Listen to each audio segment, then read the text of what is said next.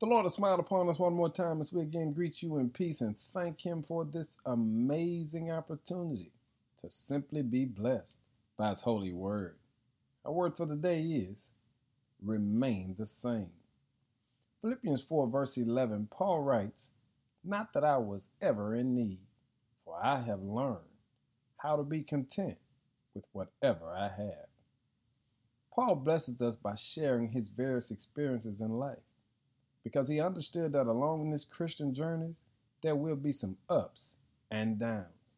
Sometimes you'll be in abundance, sometimes you'll deal with what he calls lack.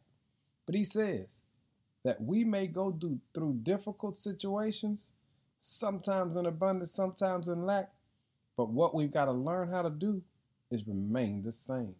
You see, people often change through extremes that they deal with in life. One extreme is positive, which is living in abundance. Then there's another extreme in which we have to deal with what we call lack. Paul says, regardless of which situation you find yourself in, through both extremes, you've got to learn how to handle your reactions.